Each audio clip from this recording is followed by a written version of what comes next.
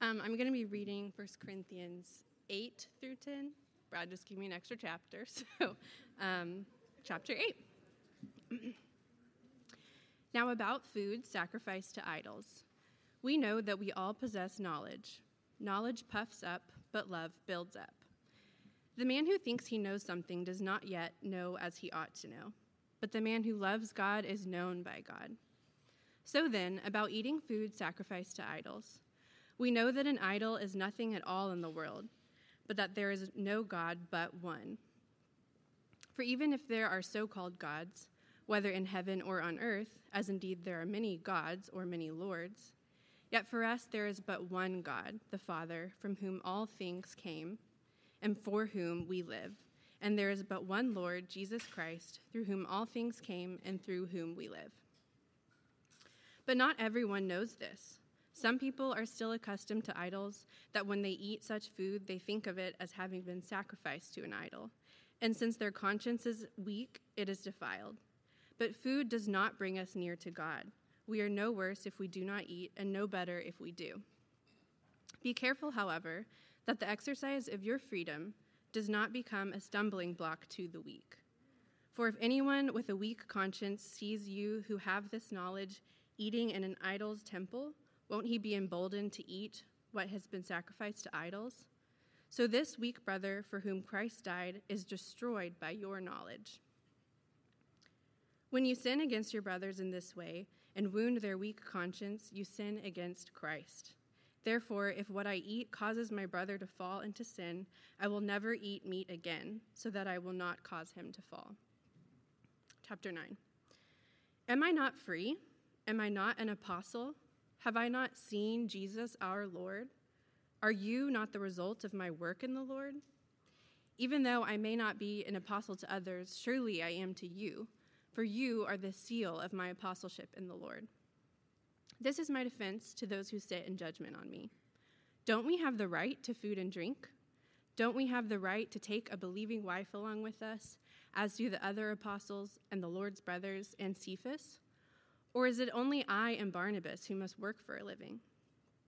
Who serves as a soldier at his own expense? Who plants a vineyard and does not eat of its grapes? Who tends a flock and does not drink of the milk? Do I say this merely from a human point of view? Doesn't the law say the same thing? For it is written in the law of Moses, do not muzzle an ox while it is treading out the grain.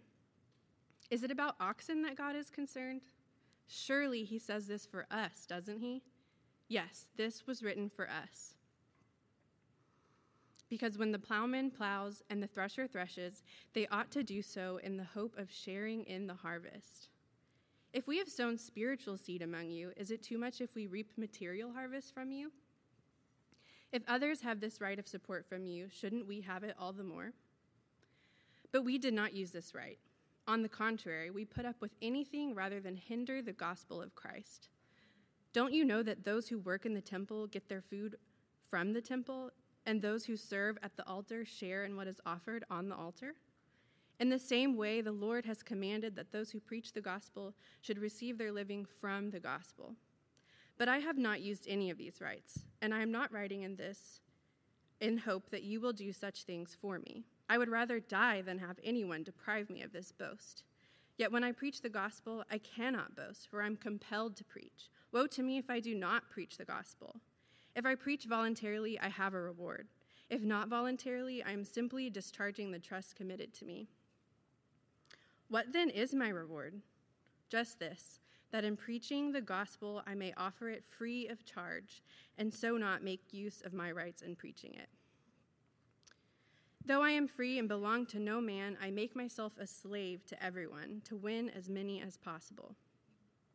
To the Jews I became like a Jew to win the Jews.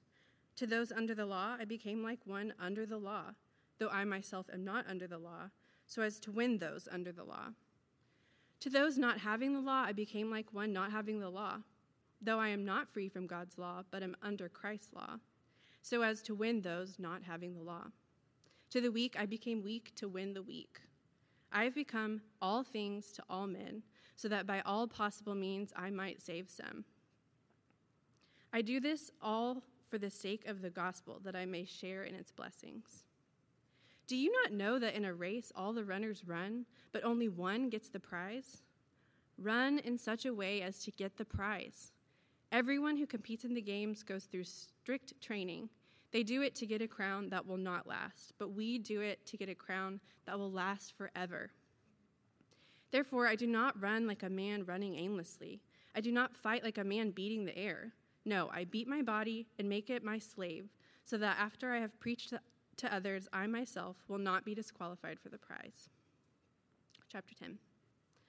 For I do not want you to be ignorant of the fact, brothers, that our forefathers were all under the cloud, and that they all passed through the sea.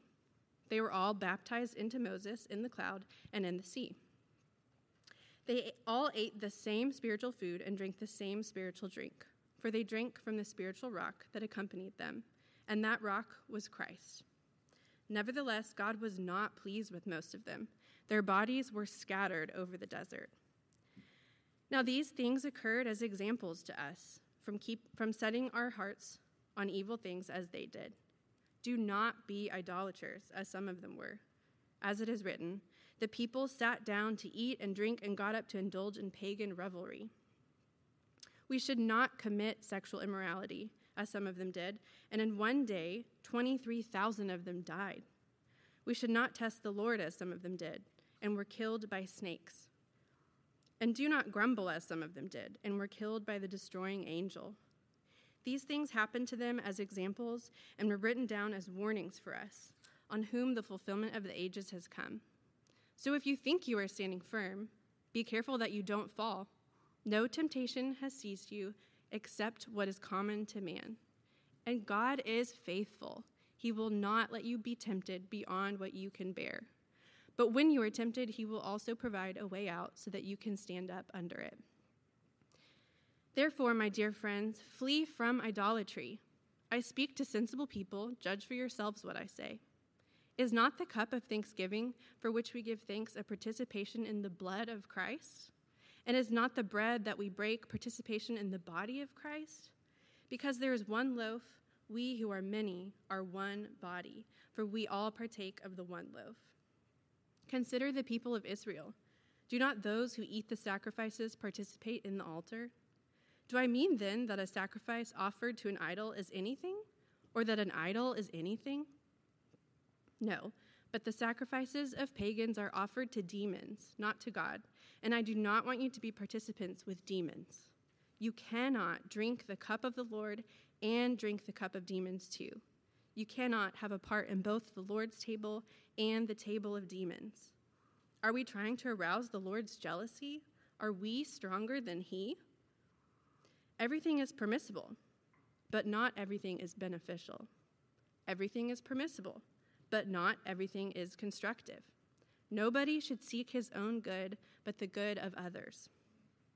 Eat anything sold in the meat market without raising questions of conscience, for the earth is the Lord's and everything in it.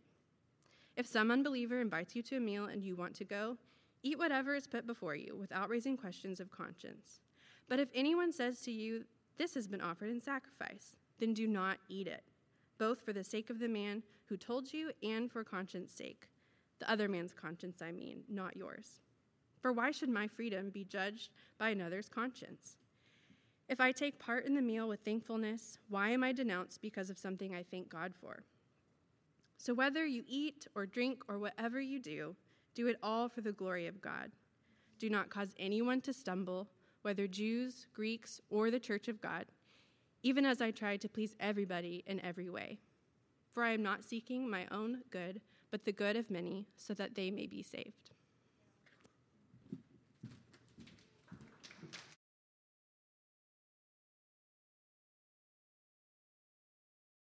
Hello. It's been a while since I've been up here. Yes, I'm Brad, one of the ministers in our DFW network of churches, no longer a minister here, but still a minister in our network of churches. So yeah, it's been a long time since I've been up here, and it's neat to be back up here. That was an easy 3 chapters of reading.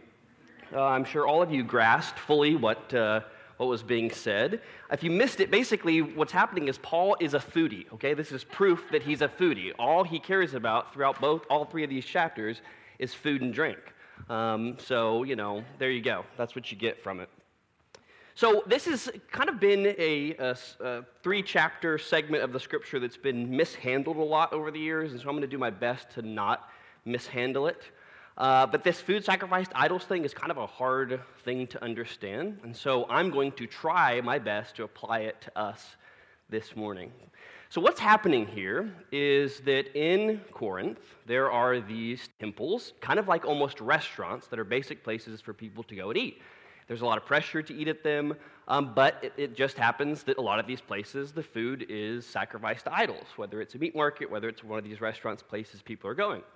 And so Paul gets wind that the very mature Corinthian church, which has all kinds of problems already, is basically going into these places because they know idols are nothing, and eating the food sacrificed to idols. And they sort of brag about this to Paul. Okay, and Paul's response is sort of 3 things. 1, in chapter 8, is, guys, knowledge puffs up, so be careful. Love builds up. Number 2, in 9, he says, you think you have all this knowledge, but you're causing the weaker people among you to stumble. And look at me, I haven't even asked you for food and drink. I haven't even taken my right, which is that you should pay me for my ministry. I haven't even done that, and here you are, with your knowledge, eating and drinking, causing others to stumble. Look at my example here. And then in 10, he addresses the issue head on, which isn't just about weak people. It's about you are worshiping idols. This practice for you of food sacrificed to idols has become an idol. Not just the thing itself, but the thing, your knowledge, is an idol. Okay? So I want to kind of make sense of all that, but first I want to give you a little illustration. You 4 guys right here, will you stand right here in like a little square? With your backs to each other in a square, okay? Backs to each other in a square.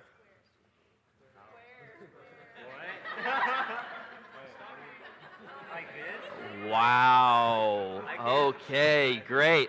Now take 1 step forward real quick. All right, there we go. Okay,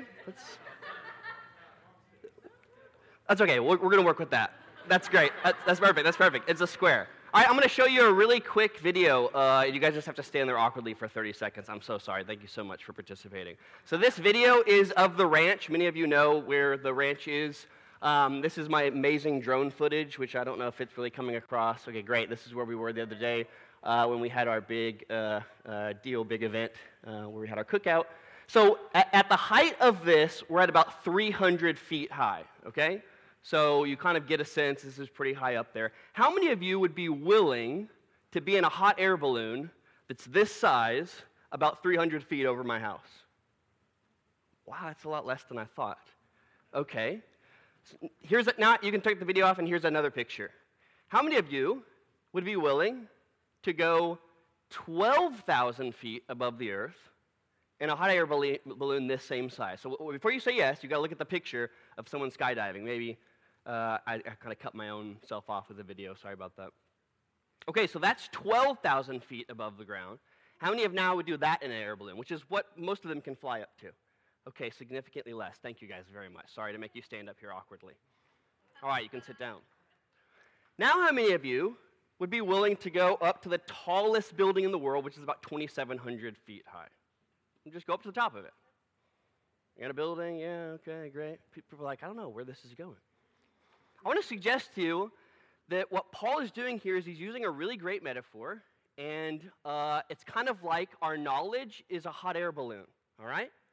The bigger and bigger it gets, the higher and higher it gets, the further away from reality it ultimately is. One of the reasons we would go 3,000 feet up in a building, but not 300 feet up in a balloon, is because it's at least attached to the ground, right? It at least gives us some sense that we're in something, on something, connected to something, right? But knowledge is exactly like this. As it puffs up, it becomes less and less about reality and truth and more about pride and anything else you want to put in there, to the point where you get so high up, you're basically not even hot air anymore. It's just all lies, okay? So high up in your hot air balloon that you believe all lies. What started off with some little bit of knowledge became all lies. Guys, this is the only way I can imagine an 18-year-old going 300 miles to kill 11 black people and 2 white people. His world is so evil, so full of lies, that may have started off with some kind of truth that he is so puffed up and off the ground. That balloon has long since sailed. And so we've got to be very careful that we don't allow our knowledge, okay, to become ungrounded. And so Paul is saying love is what builds up. Love is the building. As we interact with each other, as we care about people, as we humanize people, that is ultimately what builds us up. And so Paul is very much trying to use an example here that would help us be very humble about the things that we think we know. Okay? So, I think Paul, summing up here in chapter 10, says, be careful your knowledge doesn't lead to sin, namely idolatry, which we're going to talk about in a moment. And remember, just because something is allowable, it doesn't mean it's good. And just because it might be okay for you, it doesn't mean it might be for someone else. So I've been thinking about this for months now, trying to kind of figure out how will I bring the food sacrifice to idols to bear in our day and age. And so I'm going to make a little bit of a stretch and suggest to you that some of the principles of idols that he's talking about can be applied to how we think about politics, okay? And politics is not something I enjoy talking about very much. I'm not incredibly political. I do think it's important to vote and think through things, but I just tend to kind of be passive and not necessarily thinking that's a good thing. My wife is not. A number of other friends that I have are not.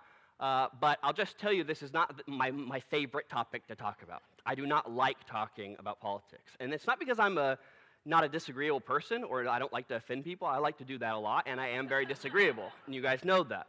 So it's not that. It would seem like the perfect thing to talk about for someone who has my, sort of personality and, whatever else. But it is not.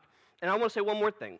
For our BIPOC meeting today, which is, our Black, Indigenous, people of color, can't come up with a better name for it. That's just what we, what? No. We listened to a sermon that Surratt gave, and I'm going to recommend that you listen to that sermon at East Plano Fellowship, because he does a way better job of what I'm about to talk about than I'm going to do, okay? So if this is an interesting topic to you, listen to Surratt's sermon from East Plano Fellowship. I'm not going to lie, he talks a little slow, so I listened to it at 1.75. And got through it much quicker, which is really cool that Plano has that function for sermons. I think we should have that too. I would listen to so many more sermons if I could listen to them at 1.75 speed. Okay, great.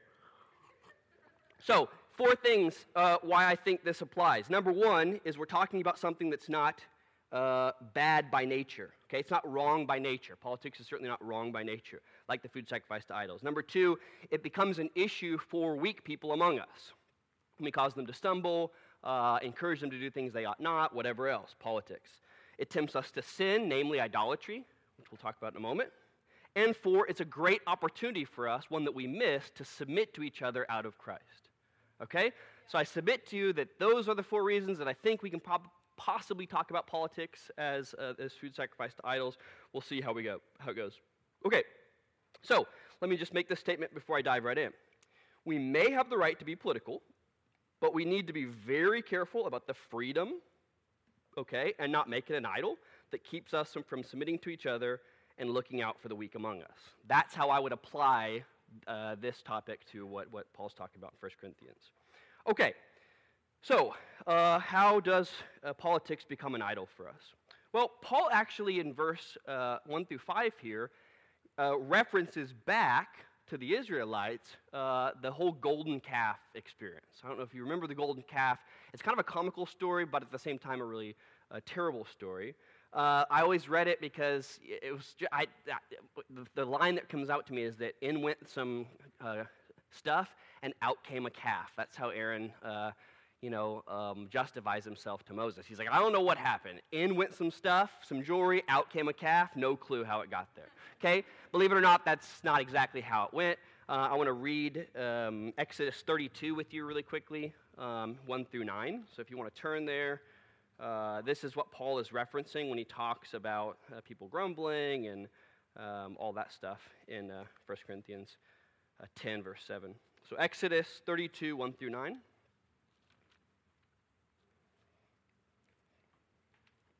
Guys, there with me? Great. When the people saw that Moses was so long in coming down from the mountain, they gathered around Aaron and said, Come, make us gods who will go before us. By the way, the people are waiting for the Ten Commandments, right? God's speaking to Moses that comes back with the law. Aaron answered them, "Take off the gold earrings that your wives, your sons, your daughters are wearing and bring them to me." So all the people took off their earrings, brought them to Aaron. He took what they handed him and made it into an idol cast in the shape of a calf, fashioning it with a tool. Then they said, "These are your gods, O Israel, who brought you up out of Egypt." When Aaron saw this, he built an altar in front of the calf and announced, "Tomorrow there will be a festival to the Lord." Okay? Lost my place there. Yep. So the next day the people rose early, sacrificed burnt offerings, and presented fellowship offerings. Afterwards they sat down to eat and drink and got up to indulge in revelry. And then we don't read, well, I guess we'll read that. Then the Lord said to Moses, "Go down, because your people whom you brought up out of Egypt have become corrupt. They have been quick to turn away from me what I commanded them and have made themselves an idol cast in the shape of a calf. They have bowed down to it and sacrificed to it and have said, 'These are your gods, O Israel, who brought you up out of Egypt.'" Yeah, and then God wants to destroy them and Moses, in their stead. So why does Paul mention this? Well, I think he mentions it because he's hearkening back to that even the people's knowledge of God wasn't enough. They chose, because they didn't love God, to create this golden calf. So I think there's at least two things here that will apply to us. Number one, they were tired of waiting, so they acted on their own. I think this is one of the first steps towards idolatry, is when we're tired of waiting for something and we begin to act on our own apart from God. Certainly the case with politics, when we believe that things ought to happen faster than they're happening or whatever else, we begin to turn to other things other than God. All right? And that's what the people do here. In fact, they question Moses' leadership. Who is this guy? Where is he? Where did he go? I think if we're going to apply that immediately to politics, guys, we ought to kind of consider how is our vote to pray at a ratio. When we vote for something, how often are we voting versus how often are we praying for it? It kind of seems cliche and silly, and I think it's true, but really honestly, ask yourself, what's your vote to pray ratio? Some of you pray only and don't vote and aren't participating. I don't agree with that at all. Others of you vote a lot and don't pray for the issues that we have, but that should say something to you about how politics has kind of taken the place of God for some of us. Okay, so we tired of waiting, we go on our own. Number two, and I think just as important but kind of overlapping, is they placed all their value in something they thought they could control. They gave all their earrings, all of their stuff, into this golden calf that they had control and ability over. All right? And so often this is what happens in politics. We sacrifice what is right so that we can have power. It's a means justify the ends thing. As long as we have power, my group, my people, they'll all set it right eventually, no matter how I get there. And some of us, unfortunately, have become simply a mouthpiece, okay, for the power structures that we participate in and we label ourselves with. We're literally just their mouthpiece. Talk, talk, talk, talk, talk. Never really shining much light on our own truth and our own position, but always willing to kind of talk to other people about why they're wrong and what's going on. And it's just nothing other than a simple grasp for power. We want to be in control. And the irony, of course, at the end of the day is that golden calf can't even do what a basic calf does. It is simply a golden calf. It's stuck. It's dead. It's lifeless. And so we go to the things that have no life to try to give us life. Verse 5 is probably the most insidious, and it kind of sums up what's going on here. You see how Aaron at first, the people are saying, bring us gods. But in verse 5, Aaron says we're going to celebrate the Lord tomorrow. As if somehow he's equating or combining celebrating the Lord with this golden calf. Okay? God wasn't enough for them. They had to add the golden calf on top, try to do both at the same time. He wasn't enough. And when God isn't enough, we're searching for the things around us that can take his place, or at least add to what's lacking in God. And politics often does that for us. And that's really, really problematic. We start slapping God's names on things that aren't his and that aren't about him. See, it's the opposite of what Paul is talking about when he says, do all things to the glory of God. He's saying you need to actually put things you need to glorify God by putting his name on the things that are his. And we've gone to the opposite end. We've started slapping God's names on things that he doesn't want anything to do with. They're our stuff, ultimately. It's exactly what Aaron does here when he slaps God's name onto the golden calf. And what's worse than that is when God's name is put onto things that they don't belong on, okay? We begin to shape the God that we believe in. And that God becomes in our own image and not in his image. And people follow that as well, okay? We don't no longer see people in God's image. We see them in our own image or whatever image we want. There are a number of other results of this. We stop trusting our leaders, particularly our Christian leaders, okay? We want to start maybe paying more attention to people who we agree with. This is certainly what's happening in 1 Corinthians, where they're sort of picking and choosing what leaders they want to follow. They're not actually paying attention to their leaders, and this can go both ways. Either we're not listening to our leaders at all, or we're trying to, blindly follow leaders because they're in the camp that we want to be in. Guys, just because someone tells you something in our church, you ought to always compare what's being said back to Jesus. It's very important. And you may like a leader, and he may be really great, and his rhetoric good, and have a lot of charisma, but if he doesn't speak the words of Jesus, we've got a real problem. And just because you like him, and he's your favorite, that's knowledge puffs up, not love builds up kind of stuff, okay? We group ourselves. Just think back to the balloon example here.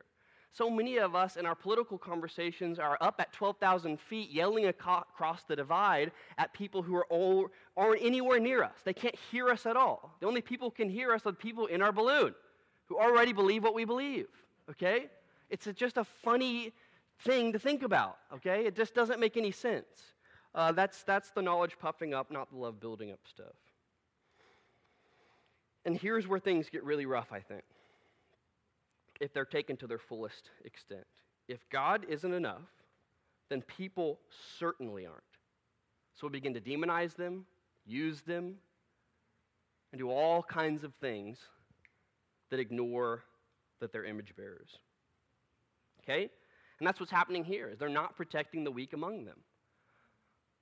They're not taking care of the very people who God cares most about.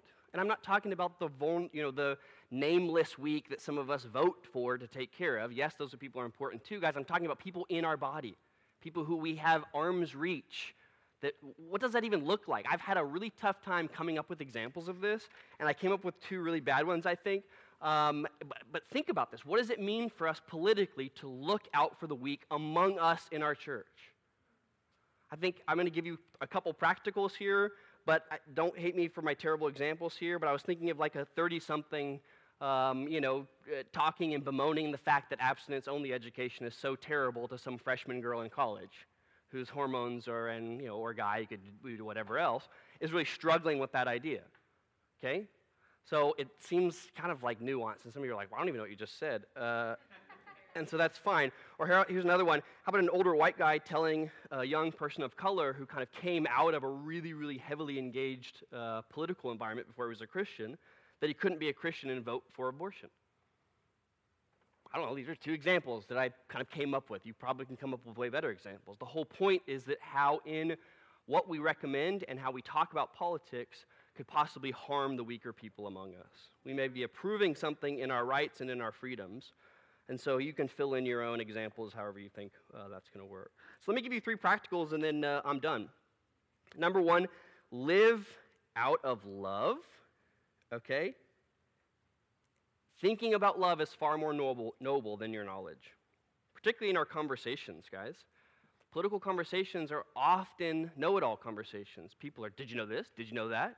There's a Portlandia episode where it's pretty funny, they're did you read that? Did you read that? Have you read this? Have you heard about that? Only Josh, I think, gets that reference, so speaking to my leader here so that I can get on his good side. I follow Josh.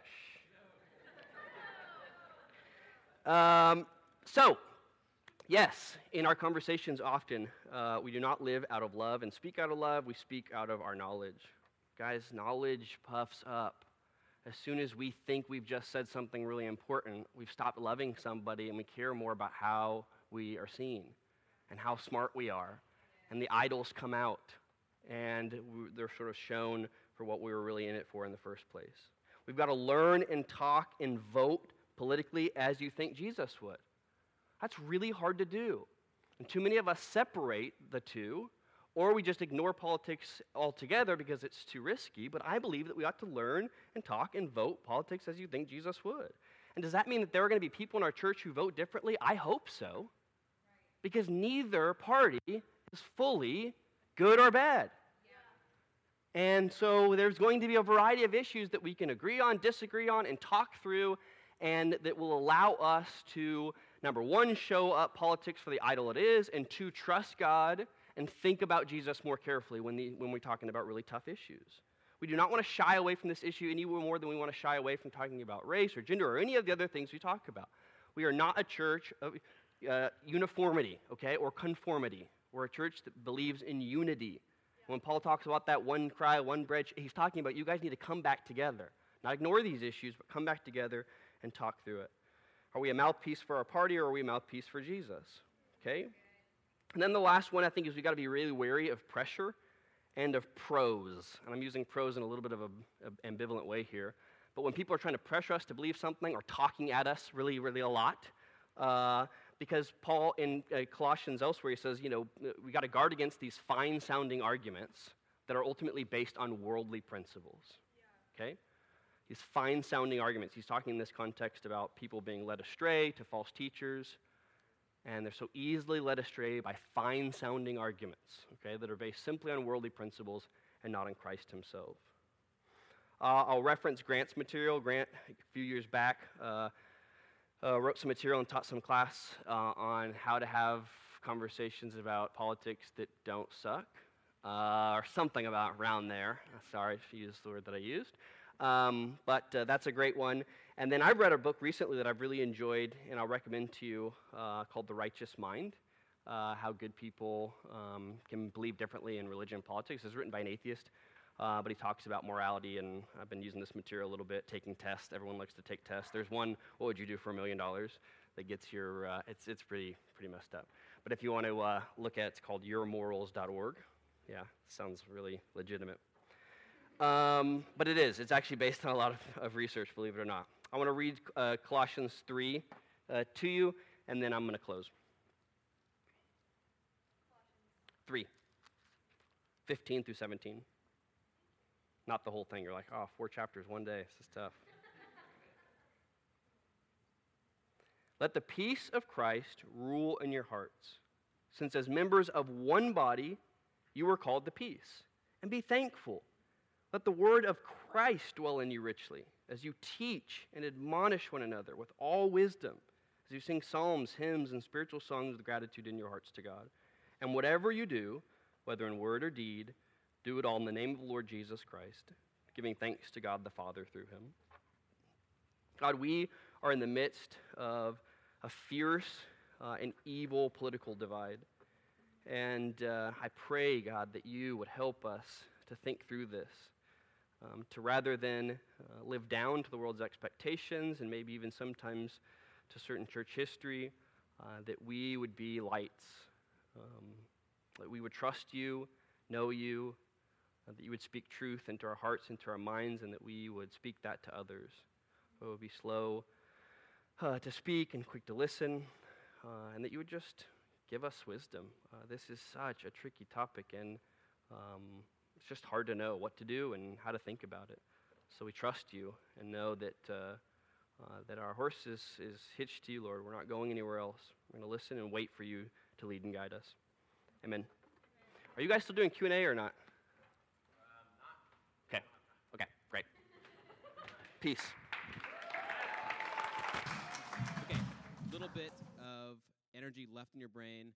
Just squeeze it out like the last bit of a dry lemon, and let's not miss the announcements that we've got going. So the first is that, last week we didn't get to hear Leslie's half of the Ryan-Leslie duo combo variety show sermon. And good news is that we were able to get a special appearance online only for Leslie. So her sermon's on our podcast as we speak right now. So her sort of second half is there. So please don't miss that. Please listen to that. She does a lot of countering all the stuff that Ryan got wrong. So You got to listen to it, obviously.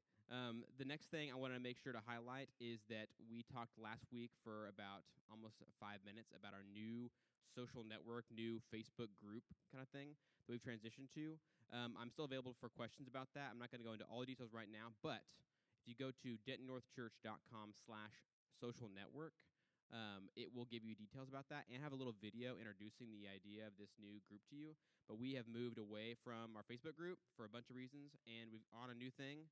And there we go. Yep, still there. Yeah, and that's exactly why. Anyway, so we've moved to there, and our Facebook group is now paused. It's closed. So if you go to our Facebook group, you'll find an announcement about this, and you'll also find a video explaining how to get over to our new group, and we want you to be over there. Yes, Don?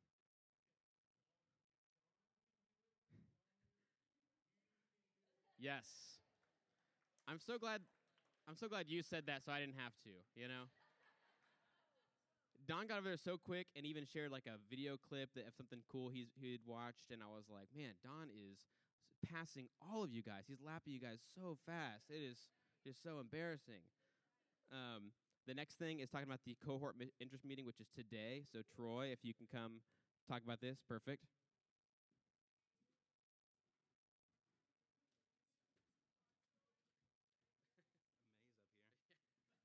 Good morning. I think everything I'm about to say is probably on this slide right here, but right after church, we have a cohort interest meeting at Ryan Plashay's house, 1903 Mistywood Lane. The cohort is a church leadership development opportunity, so come to the meeting if you want more info. The meeting will be about 30 to 45 minutes, and coming to this meeting is not making a commitment to sign up, so it's just to get information. That's it. So basically, as soon as we close, just go ahead. Someone else will grab your chair. Just go ahead and head over to Ryan's house. So we're going to do it as soon as after church as possible. And if you, for some reason, can't make it, people like Troy and Garvin and Devin, people you've seen in our community a lot, Opal, Kaylee, those people can share with you more details about the cohort if, for some reason, you can't make it to the meeting. That's what they're doing at the meeting also. But if you really have to have another option of hearing that, you can hear from them directly. So last two things are the men's breakfast is next Saturday at Ryan Plashay's house at 9 a.m. Do we have a slide for that? I forgot to see. Oh, heck yeah. There we go. And then also we have the ladies' book club the next day, May 22nd. So that's from 1 to 4 after church, a couple hours after. You can grab lunch and stuff and then head to discuss the book you guys have been reading. So please don't miss that.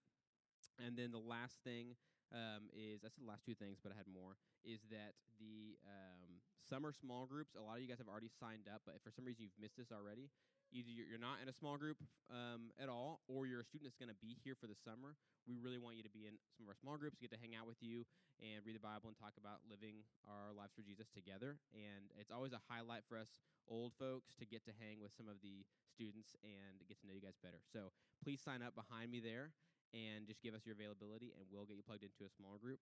And then the last thing is just our giving. You can give a one-time or a recurring gift at dentonnorthchurch.com/donate, and also at our Venmo. And one thing we failed to mention a couple weeks ago when we did our finance talk, we normally do a finance update of some kind in May because a good chunk of our church is gone during the summer. Like, we lose a good amount of our students, but some of the main expenses like meeting here, et cetera, are the same. So usually we just give an update and say, hey, help us kind of stay afloat during the summer, even while you're gone. And we just totally failed to mention that. So we're sorry. That's something that just is so habitual in our minds. But another thing to sort of add to your mental checklist of things to help kind of cover in our church and keep us going is just that there's times like that where a good part of our congregation is gone for a little bit, and then they're back, and we want to make sure we can still meet here, do our basic ministry stuff that is kind of streamlined and doesn't cost a ton, but we have a lot of the same costs regardless of who's here, what seasons of the year, what times school is in session, etc. So I'm going to say a short prayer, and then we can get going. Lord, thank you so much for this day, this chance to worship together, to hear from Brad. Lord, help us just to have that sink into our minds and our hearts today and this week, and help us just to lead with love and not with knowledge. Remind us of that every day, please. We need that all the time. You're so good to us. Thanks for this community. Thanks for loving us as we are and inviting us to do what you are doing. Help us not to put any idols in front of anything that we're doing, and put you first and seek you always. And Lord, you're so good. Hear I pray. Amen.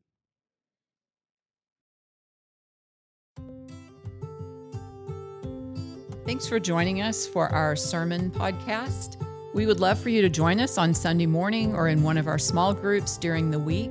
And you can get more information about that at dentonnorthchurch.com.